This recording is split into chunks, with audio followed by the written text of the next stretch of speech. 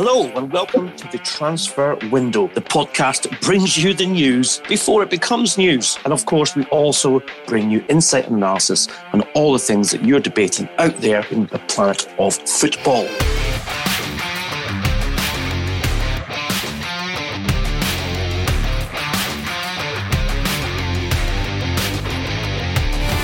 One of the most mentioned names of this summer window has been that of Bruno Fernandes. Now, we have brought you updates throughout the last few weeks about the great BF and his non-move. But Duncan, you have some news that may be welcome to Bruno and Sporting Lisbon. It's welcome to Sporting. Whether it turns into the transfer that a lot of Manchester United fans are hoping for, we will find out. Sporting have been informed by Bruno Fernandes' agent, his brother-in-law, Miguel Pinho, that an offer will come in from Manchester United this week. The Sporting have retained the pricing on the player. In fact, slightly increased it, I think, given this news from the brother-in-law, and they're saying that they will not sell the player for less than 60 million euros. The flaw, of course, is that Miguel Pinho has been telling Sporting that an offer would be coming in from major clubs for several months now. So I think there's a degree of scepticism at the Portuguese club that this offer will come. But they are ready to sell if the money is right, and remain hopeful that they'll be able to cash in on the player. As we've told you before, Fernandes is the figure in their squad that they identified as the player they wanted to sell this summer to raise cash, the most valuable player given the goals he scored last season. And they are ready to deal at the right price. I'm also told from the Sporting end that there is some interest from French clubs. Again, whether that transpires into a bid or not remains to be seen. What they have done is agreed a deal with another Manchester club for one of their younger players, Felix Correa, Portugal under-19 winger, who is very highly regarded and thought of as good category and class of player who could turn into a future Portugal international. Manchester City have paid 3.5 million euros as an initial fee, with another 3.5 million of bonuses to come depending on his performances going forward. That deal hasn't been formally announced, but the figures are all in place with Sporting, and they're happy with it and ready to sell the right winger to England later on this summer. Fantastic as always, Duncan. Thank you for that update. We can also update you on Harry Maguire. Obviously, there's been, as yet, no confirmation of Manchester United's purchase of the player. We reported that an offer originally of 60 million plus 20 million in add-ons had been accepted by Leicester City. Now, it has transpired because transfers change hour by hour, never mind day by day, that Leicester's chairman and has decided that why should they wait for the extra 20 million? Manchester United are a club who are obviously financially wealthy and also are hopeful, of course, and should be selling players like Romelu Lukaku this summer for a fee similar to the one that they want for Harry Maguire. So that has changed in terms of the valuation of the player. The valuation of the player is still £80 million, but without the add-ons. It's also the case that the club, and I mean Leicester City, know that their fans will be, I think, disappointed, if not some of them quite angry, at selling one of their best players. And it's usually good business for a club to appease that kind of feeling in the fan base by presenting the player's direct replacement before they sell the player who's outgoing. Now, they've not managed to agree any fee yet or any transfer. The targets, as we told you, are Lewis Dunk of Brighton and James Tarkowski of Burnley. Neither of those players' agreement has been reached by Leicester City. We believe Dunk is the preferred candidate above Tarkowski, but neither has been agreed. And therefore, this will rumble on. And we will, of course, keep you up to date with those hour-by-hour changes because that's what we do on the transfer window. We try to keep you in the loop as things happen. And we don't just do it on the podcast. As you know, we do it in our social media as well. And we engage with you guys when you ask us questions and you ask us, why has this not happened yet? So we like to try and keep you up to date with everything. Ole Gunnar Solskjaer has given an interview to the BBC in Australia from their training camp there, and there's a couple of lines in that interview regarding transfers. He was asked about whether he was the man who decided Manchester United's transfer strategy, and he replied, "There won't be any players here I don't want. We're still looking at one or two options, but it depends on outgoings. It might be more because if suddenly 2 or 3 go, then you have to replace players." And also asked about Paul Pogba and asked about convincing Pogba whether he should stay at the club or not. He came up with this interesting line that, it's the best feeling you can have to be at this club when we're successful. The ones that might want to leave now haven't been here when it's been successful. Hopefully they want to be a part of that. I want to be a part of that. And I think these are interesting because it gives you a sense that Manchester United and Ole Gunnar Solskjaer aren't really in control of what's happening with their transfers, even at this relatively late stage of the window, less than 3 weeks left to complete incoming deals. With Solskjaer talking about there could be 2 or 3 players coming in, depending on whether players go, and talking about how the ones that might want to leave now is very interesting language, given that we know Pogba wants to go to Real Madrid, Lukaku wants to go to Inter, and De Gea hasn't been happy with his contract offers and has been looking for options elsewhere. So, interesting situation for United to be in, to still have that degree of uncertainty over who they're going to buy, how many they're going to buy, and who they're going to have to replace. And contrast that, Duncan, as well, with, I thought, what was the most interesting line from the Brendan Rodgers interview when he talked about Maguire's valuation not yet being met.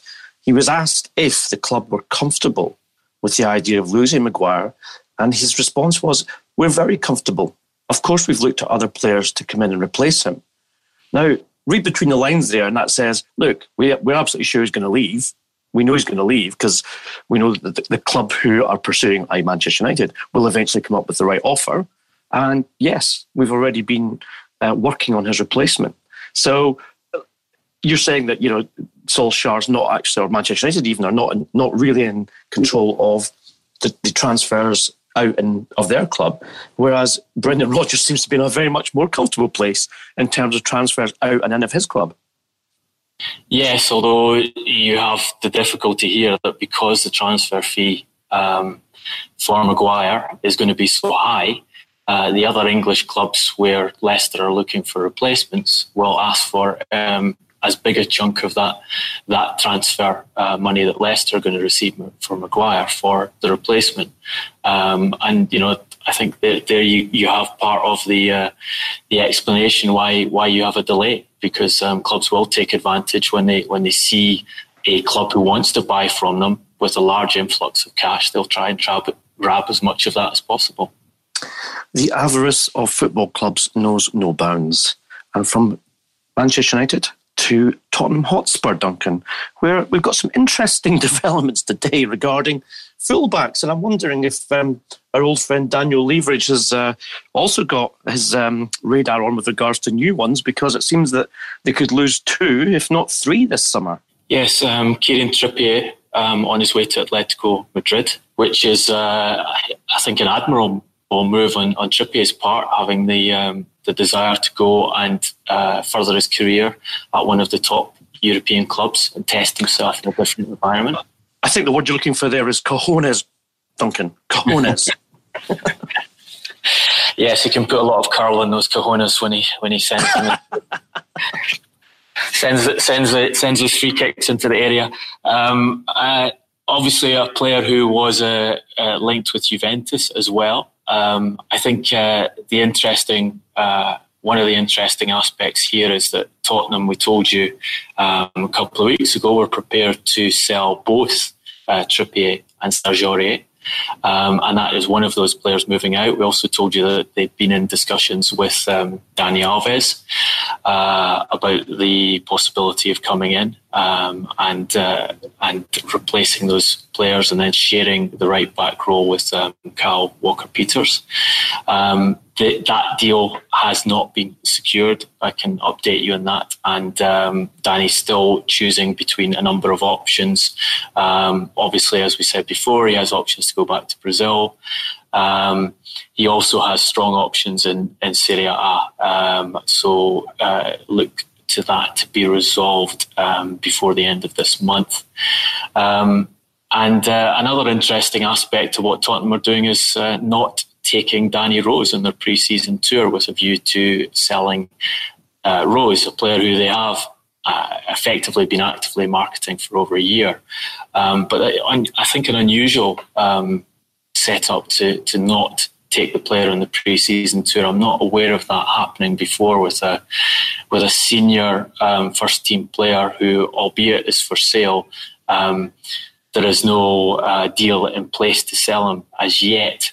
And I don't think Danny Rose will be an easy sell either, because obviously Daniel Levy will not want to let him go for a low price, and Rose will be looking for substantial wages. So quite an unusual decision by Tottenham not to take him on the pre-season tour. Absolutely. Quick update on our old friend Matthias de Ligt, who was looking like becoming the transfer saga of the summer, but thankfully it seems his move to Italy is almost complete, Duncan. Yes, he flew to Torino last night and will take his medical today. I had an interesting conversation with Ajax yesterday about the transfer fee, which has been reported in Italy as 75 million euros, including bonuses, and by another source as 75 million euros plus bonuses. What I was told yesterday was that Mark Overmars, the director of football at Ajax, was still negotiating the fee even after that news had come out from Italy that it had been agreed. Ajax holding to their original demands, which is that they get slightly more than the fee they agreed with Barcelona for Frankie de Jong, which was 75 million plus 11 million of performance-related variables, and they remained confident that they would get the fee to that level before letting de Ligt go. So impressive deal for Juventus. They've got the player that almost every top club in Europe wanted to sign. They got back into bed with Mino Raiola, so they paid a very large commission to do that deal. The reports in Italy are that they have also agreed a release clause of 150 million euros, which will come into effect at the beginning of his third season, which is quite a significant compromise to make when you're buying a player on such a high transfer fee for such high salary and with a big commission involved. We'll see if that gets confirmed at the Italian end, but certainly big advantage to Juventus in terms of their pursuit of the Champions League going forward, and quite a player for Maurizio Sarri to have as a gift for his first season as coach of the club. And of course, we should raise a glass of Prosecco to transfer window fratello Aurelio Capaldi, who absolutely called and nailed this deal 3 weeks ago right here on the Transfer Window podcast. Now, I know the news has taken up a bit of time on this Wednesday podcast, guys, but as ever, it is your questions answered when we directly respond to you when you've given us questions on social media, as you all know. We're going to start with Liverpool, Duncan, because the lack of activity there has, I think, caused a little bit of concern for the Liverpool faithful, who I know you're very close to. And I'm going to give you a question from Somil Dave at 100 mil Dave. I'm hoping that's referring to his fortune in the bank. You maybe could help Liverpool out. And the question is Liverpool's lack of activity in the transfer window a show of strength and faith in their solid squad, or its complacency? Even City, who have had better squads than LFC, have invested in Mahrez and Rodri, in the last 2 windows. We're to think no big incoming is good for the team. Is it good for the team, or is it better for the team to keep it solid? Well, Liverpool have a very good team. They ran Manchester City close for the title last season. They won the Champions League. You can understand their stated position that they don't feel it needs a great deal of work on it, and it can benefit from being held together and developing it. And they do have that target in front of them, in the sense that winning the Premier League, ending that long, multiple decade drought of English league titles, is still the overriding ambition of the club. It hasn't been achieved yet. That can be used to drive the players on to do more this season than they did last season. You saw Pep Guardiola after his first Premier League title with Manchester City talking about how difficult it was to do that back to back, and how his focus was on preventing the players from becoming complacent and getting a better performance still the next season, and winning the title again. I think Liverpool psychologically have an advantage there because they haven't achieved the principal goal, which is to win the league title. Do they need reinforcements? Yes, they clearly do need reinforcements. They don't have cover at left back for Andy Robertson. I've said many times that there's probably a lack of creativity in the midfield, which would, if they could add a creative midfielder, would strengthen things. They could do with cover up front. They've managed to secure Divock Origi to a longer term deal, so they now have an alternative centre forward who is riding a wave of confidence after his contributions at the tail end of the season. There is a long-standing interest in Nicola Pepe at Lille. They have talked to the player's agent about a move.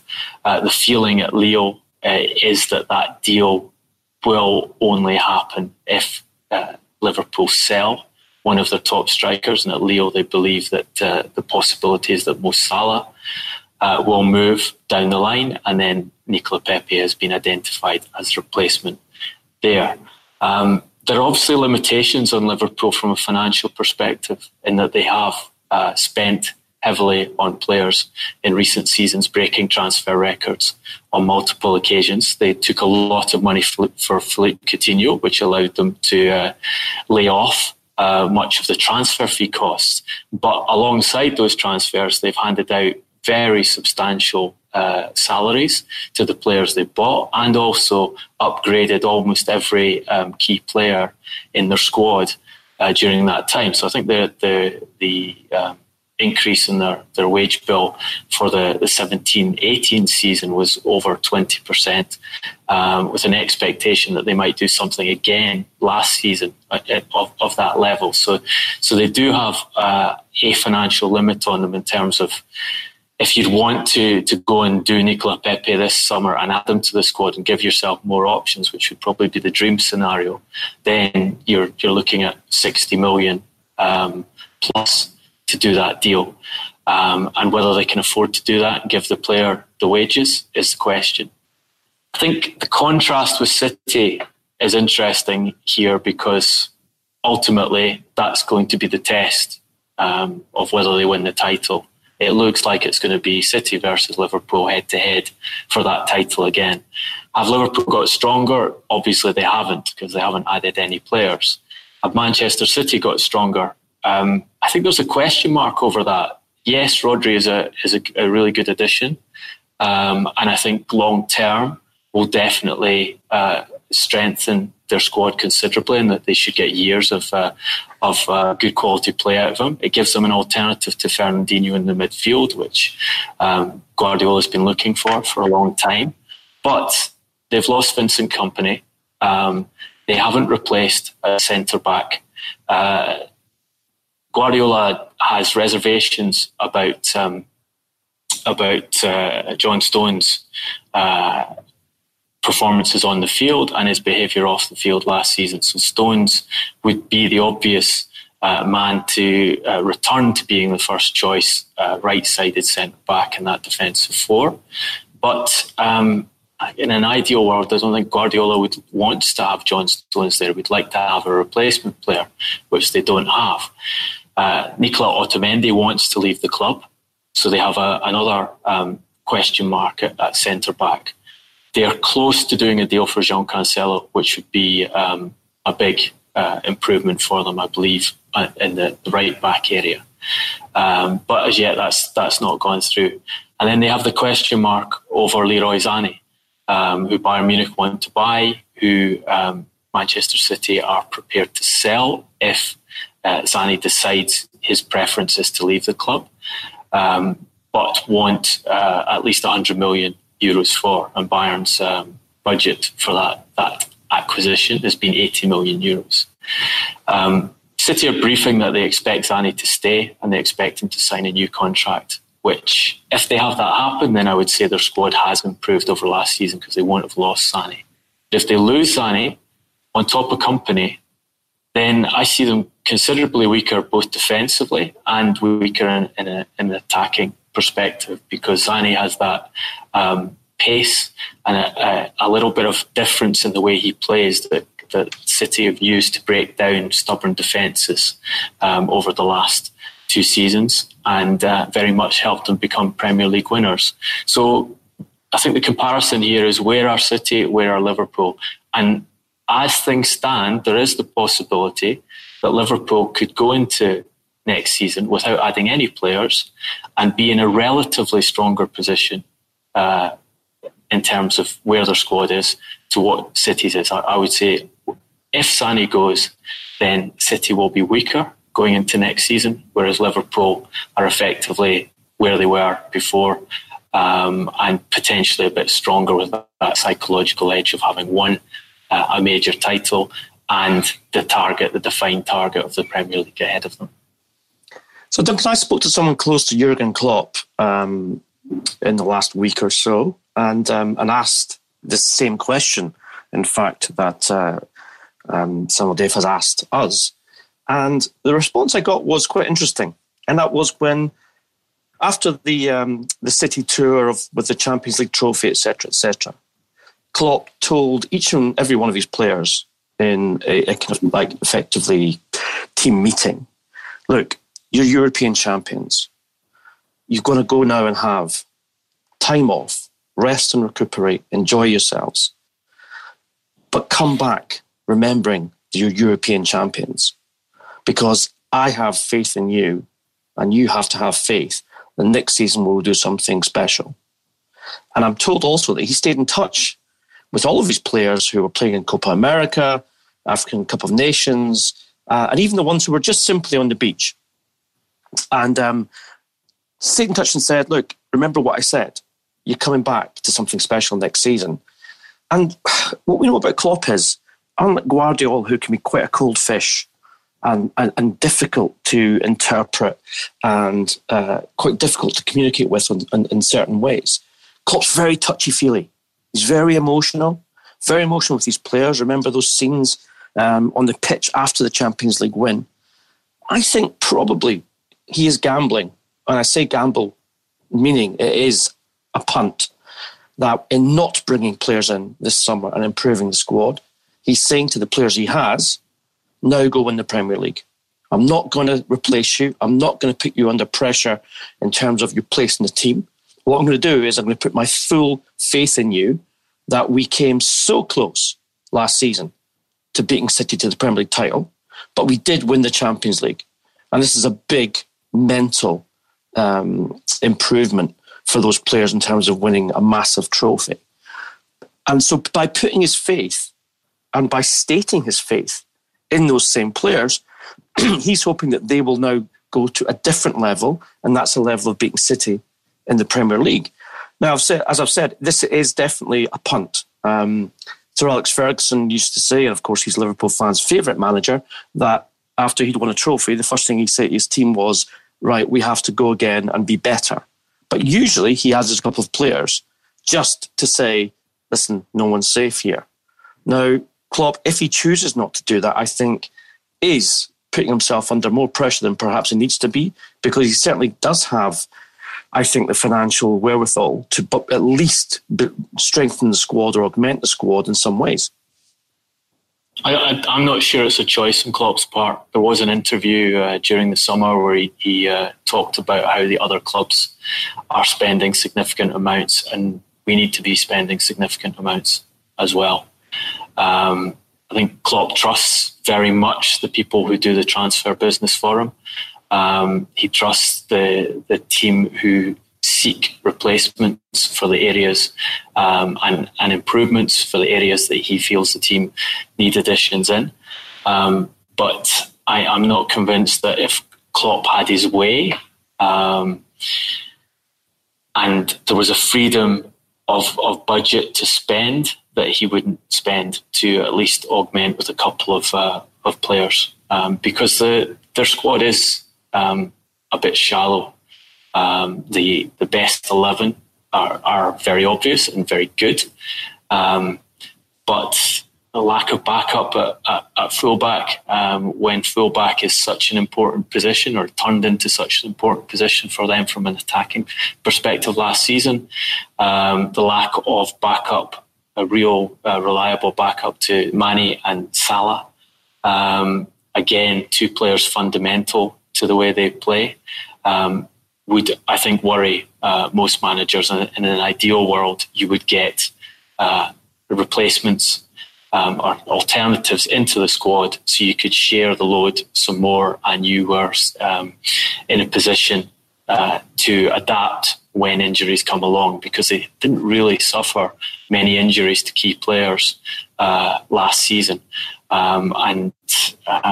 If you're trying to compete simultaneously for Champions League and Premier League, and trying to compete in a scenario where you're looking at the best part of 100 points to win the Premier League, it's risky to depend on all of your top players, or the majority of your top players, staying fit for an entire season. And just to back you up on that, Duncan, and I'm sure you've had a similar experience, in 25 years working in football in various different ways, I've yet to meet a chairman or a chief executive, or an owner for that matter, who said to me, "You never guess what? The manager came to me today and said he didn't want any new players." It's just a phrase they've never heard.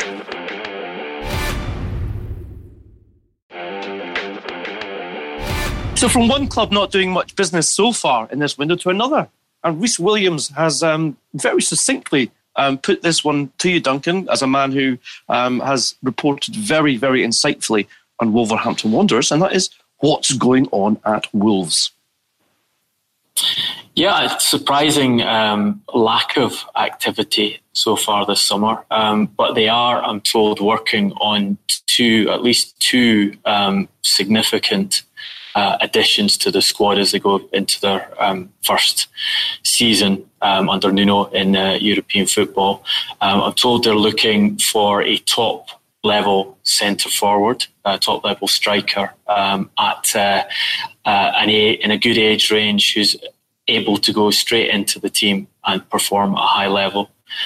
So you're talking significant transfer fee and salary for that player.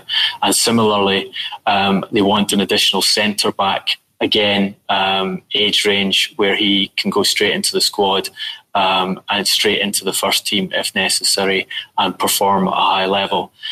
So they're working on those, and the expectation would have to be that they'll get something before the end of this transfer window, and they obviously have their links with Jesti Footy to help them secure those kind of players. And I think the way Jesti Footy work in the transfer market, you quite often see significant deals being done in the last stages of the window because of the links and the connections that George Mendes has with a range of European clubs, and his ability to put deals of that magnitude together in a short space of time. So I wouldn't give up all hope if I was a Wolverhampton fan.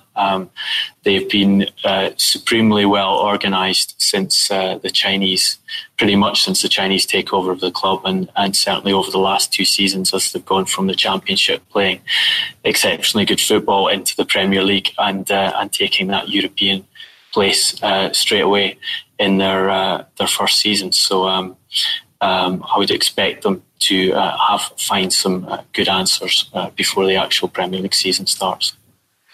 Knowing George Mendes and the way he works, Duncan, I suspect Wolves already have a list of players who they expect to sign, and they're just waiting for the right moment because the price will drop or the deal will become better for them, and the players will be there for the first game of the season in about 3 weeks' time. We're going to move away from the Premier League, to a more international question from Piaris Kelly. Unusually, this is what's called a double header, as he's given us 2 tweets. So just bear with me, Duncan, while I read the full question out, because he's given us quite a lot of detail, and certainly this is an interesting topic. Piaris says, are there signs that the transfer bubble is about to burst, with an increasing amount of stars, Bale, Sanchez, Ozil, being examples, unable to be moved on by their clubs? The likes of Real or Bayern unable to structure deals for Pogba or Sané. And risks for clubs like Manchester United paying over the odds for someone like Maguire, only to potentially end up in another Sanchez situation where a star player, they can't move on, and he's a transfer flop. Seems like something is broken with the system. Do you agree with that, Duncan?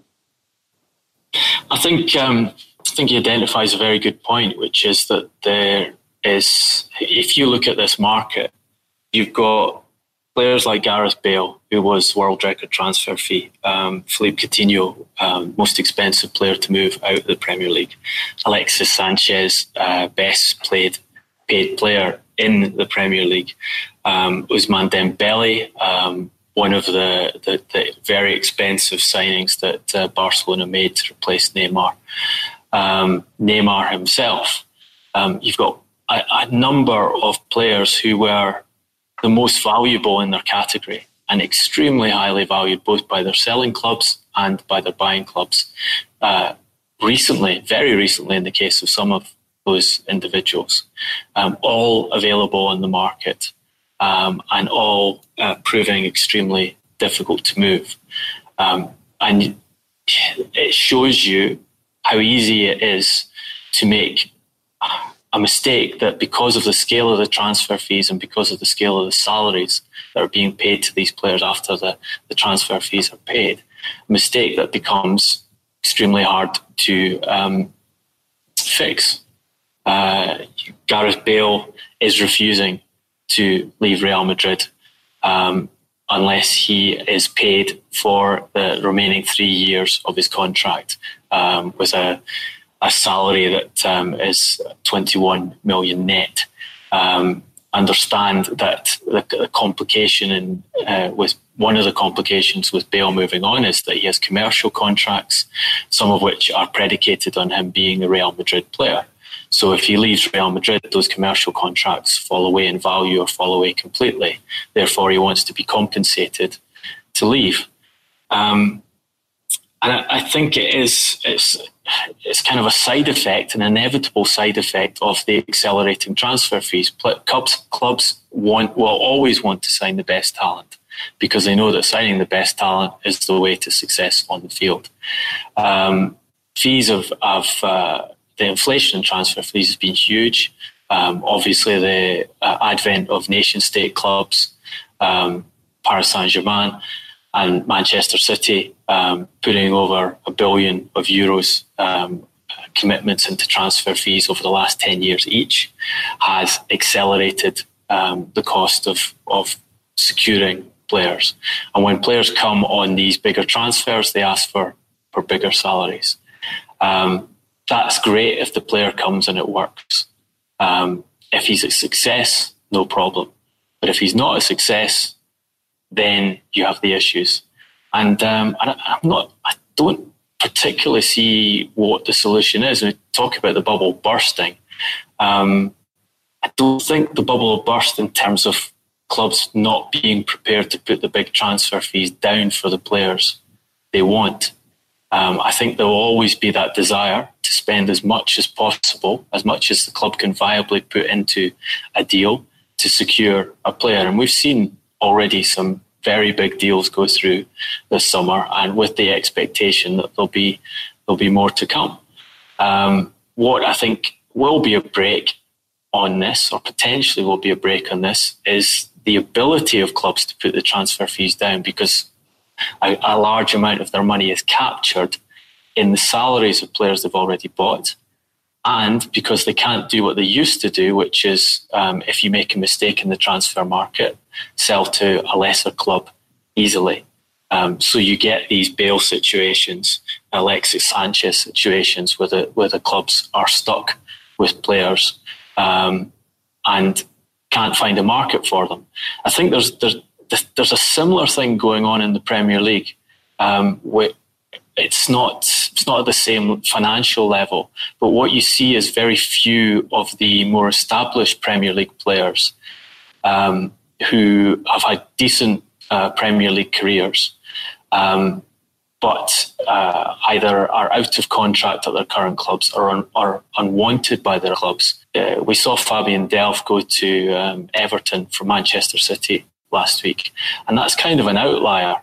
There are very few of those traditional transfers, if you'd like, where a top club decides a player like Delph isn't good enough for them anymore, and then they offload them to an Everton or some other mid-level club who happily buy the player who's got Manchester City or Manchester United associated with them and offer him a few more years of contract. Not many clubs are interested in doing that anymore. The focus has been on younger talents, cheaper talents, guys with resale value, guys who they think they can develop and sell on down the line.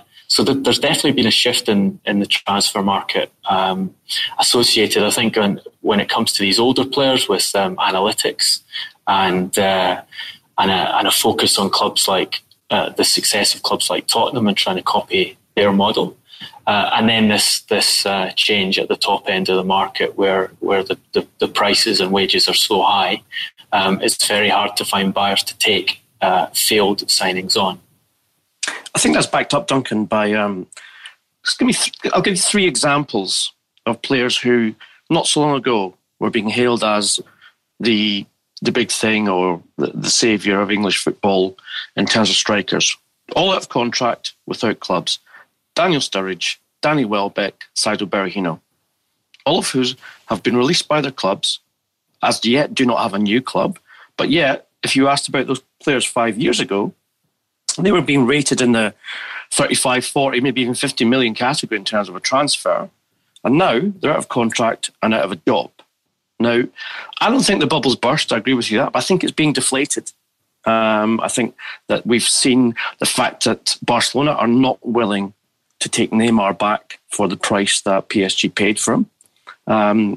Obviously, there are some issues with regards to Neymar's on and off field activities, which suggest that he may not be worth the money that PSG paid for him 2 years ago now, and that's what Barcelona are kind of using their bargaining chip. The only sort of player that I see now in world football, and of course you don't know about youngsters who are coming through in different countries who may well be better. I think the only player who's potentially could reinflate the bubble and beat Neymar's transfer would be Kylian Mbappe, because at 19 he has all the attributes to be a Ballon d'Or winner. He will be absolutely in demand, and we know already that he doesn't see the rest of his career being at Paris Saint-Germain. So he will be, I think, the one player who, if we were to predict in the next 1, 2, 3 years, would break that world record transfer. And you'd have to say it would be most likely his destination would be Barcelona or Real Madrid, that he would be the guy who would be, I think, the one player in the current crop who might keep that market inflated. Yeah, I agree. I think, as I was saying, players at the top end, clubs want to sign them, and they'll spend the money required to get them. And Kylian Mbappe looks like he's going to be a multiple Ballon d'Or winner, and clubs will pay what's required to get hold of him. And probably with Mbappe, you don't face that problem of diminishing value. I mean, Bernie Mandic on last Friday's podcast talked about how he felt that 9 out of 10 transfers, the prices were overinflated, and it was only on the elite players such as Cristiano Ronaldo, Lionel Messi, that you got true value for money. And maybe what we're seeing now is a reflection of what Bernie was identifying in that podcast. So your question's answered. I hope you all enjoyed that. And remember, you can join the debate after this podcast on social media. We'll remind you of the handles at the end. But now, of course, it's time for the infamous Donkey Awards, when we present the classic statuette of the great Duncan Castles to what we feel is the best candidate in a category which normally we describe, but we obviously invite you to do it as well. So if you've got any ideas for next Wednesday's Donkeys, then please send them to the usual addresses. We're going to have a little bit of fun here. We mentioned England's amazing World Cup cricket win last Monday's podcast. So, and Owen Morgan, the captain of the England cricket team, took his players to number 10 Downing Street for a drinks reception with the outgoing Prime Minister, Theresa May, and apparently and reportedly told them they had to calm down on the drinking because he didn't want a repeat of the scenes of 2005 when certain people who shall remain nameless, Kevin Peterson and Freddie Flintoff, were somewhat overdone it and were falling over in the garden behind that lovely house in Downing Street. So this is going to be the Owen Morgan Award for warning you about over-celebrating or celebrations which are not quite appropriate in the aftermath of a match. Now, Duncan, I'm just going to open the golden envelope here. Unfortunately, it's not the white leather one that we had a couple of weeks ago. Hang on. Oh, this is proving a bit difficult, this one. There we go. So, the candidates are, Duncan, our old favourite, Mr. Cesc Fabregas, the man who, in the wake of a match for Arsenal against Manchester United, threw pizza at Sir Alex Ferguson. Probably not his finest moment. We couldn't go, of course, in an award about over-celebrating or inappropriate celebrating without mentioning Mr. John Terry at the 2012 Champions League final and that infamous appearance on the pitch in his shin guards. My personal favourite, and I'm not trying to influence you in any way, Duncan, is an old Chelsea favourite and legend, Mr. Celestine, what a first name that is, Babayaro, who was told to me by one of Chelsea's coaches at the time. He said when he played for Nigeria, who at the time were playing games at Loftus Road, a mere 3.7 miles from Stamford Bridge, would take 3 days to return from a Nigeria game at Loftus Road, but he'd managed to come back in a day if he was playing in Nigeria. Work that one out for yourselves in terms of celebrations, guys. Duncan, it's over to you. Who gets the valued statuette? Well, as amused as I am by the idea of England's great World Cup triumph being masterminded by an Irishman, I'm even more amused by the idea of an Irishman. You couldn't help yourself, could you? You just couldn't help yourself. I'm even more amused by the idea of an Irishman telling the English, or the few English members of his team, not to over-celebrate. And the Dubliner as well. Too much. And a Dubliner. Indeed. I would like to have seen one of that crew throw some pizza at Theresa May, I have to admit. So Cesc has a shout. John Terry, who can ever forget the man in full kit, waiting to run onto the field to lift the European trophy that his teammates had won for him. But I think the winner here has to be Babayaro. I hadn't heard that story before, and I think that's fantastic. The Nigerian victory celebrations after friendlies at Loftus Road, and making the most of a few days in London. So Babayaro wins the Owen Morgan Award. I love it. Baba, as he was affectionately known at Stamford Bridge, certainly a worthy winner of that one. This is going to be the end of the Your Questions Answered podcast for this week. As I said, please continue the debate with us. At Transfer Podcast is the official handle, at Duncan Castles for Duncan, at Garbo SJ for me. You've been very busy in the last few days, interacting, and we appreciate that, and we hope that continues. If you like the podcast, then please give something back. Go onto iTunes and give us a 5-star review, and then we can get even more people involved in the conversation. Now, very excited about this, people. I'm sure you will be as well. As I mentioned on Monday, we're doing a pre-season team special on Friday. We're going to take you inside the camp of a Premier League team and ask one of the star players what it's like to be caught up in the bubble of a pre-season tour, and also about the mechanics of transfers. So this is going to give you a unique insight, which we try to do as much as we can, into how football actually works. You get it here on the Transfer Podcast. You don't get it anywhere else. So join us for that, please, on Friday. And until then, we'll see you through the transfer window. Thanks for listening.